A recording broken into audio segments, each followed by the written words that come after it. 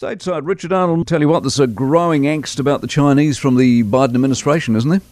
You know, are we at a turning point on all of this, and especially the focus on Ukraine? That war moves into its second year this week as President Biden is about to set off to Europe to rally NATO support for Ukraine in what will be, I guess, another decisive moment of his presidency. This is Tony Blinken, the US Secretary of State, has just met with his Chinese counterpart Wang Yi on the sidelines of a conference in Munich. For the first time since the US shot down that Chinese spy balloon, that meeting is being described as a testy encounter.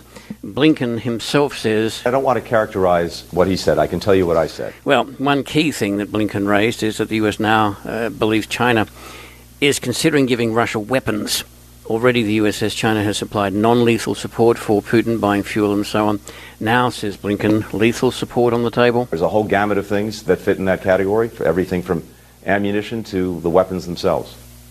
Yeah, so China doing so would cause a, quite serious problem with what Blinken told the Chinese. But there's the prospect, Mike, of China becoming more actively involved with Russia over Ukraine. President Biden this week is expected to declare that the US will support Kyiv until the final moments of the Ukraine conflict. Some military folks suggesting Putin is likely to make a show of significant military force on the first anniversary of this war coming up this week. Meantime, Russian casualties are growing, and despite the Russian build-up of recent weeks, the Ukrainians seem to be largely holding the line. Meantime, on the spy balloon issue, Secretary Blinken says there was no apology. So that's his account of it. He says also of that balloon incident. The balloon attempted to surveil very critical, important military installations. We protected the sensitive information that it was trying to surveil.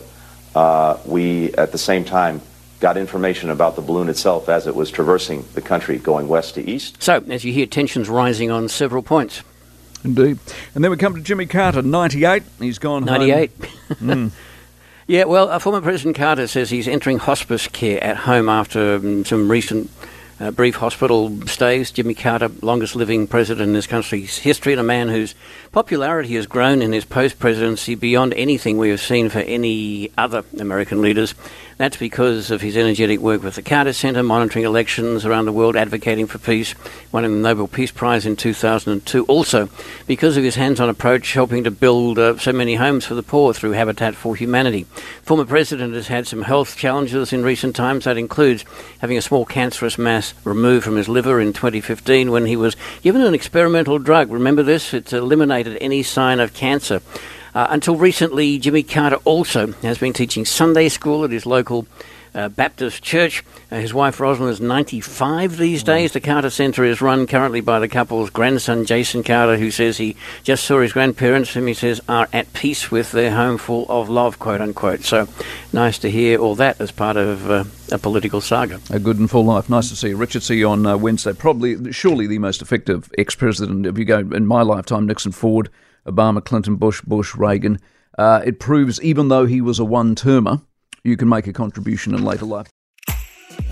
If you enjoyed this podcast, you will love our New Zealand Herald podcast, The Little Things, hosted by me, Francesca Rudkin, and my good friend Louise Airy. We focus on all the little things that you can do to make a positive impact on your life and to cut through the confusion from the health and wellness industry.